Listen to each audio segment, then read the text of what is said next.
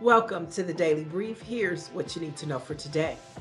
A Los Angeles County mural honoring local legends such as Kobe Bryant, Snoop Dogg, and Tupac may soon be removed by the city due to municipal code violations. Now, the 54-foot by 10 mural was commissioned in February by the owners of a speed auto tent company in Bellflower. The mural has been flagged by the city's Code Enforcement Division for multiple violations, including the direction it faces, according to the LA Times.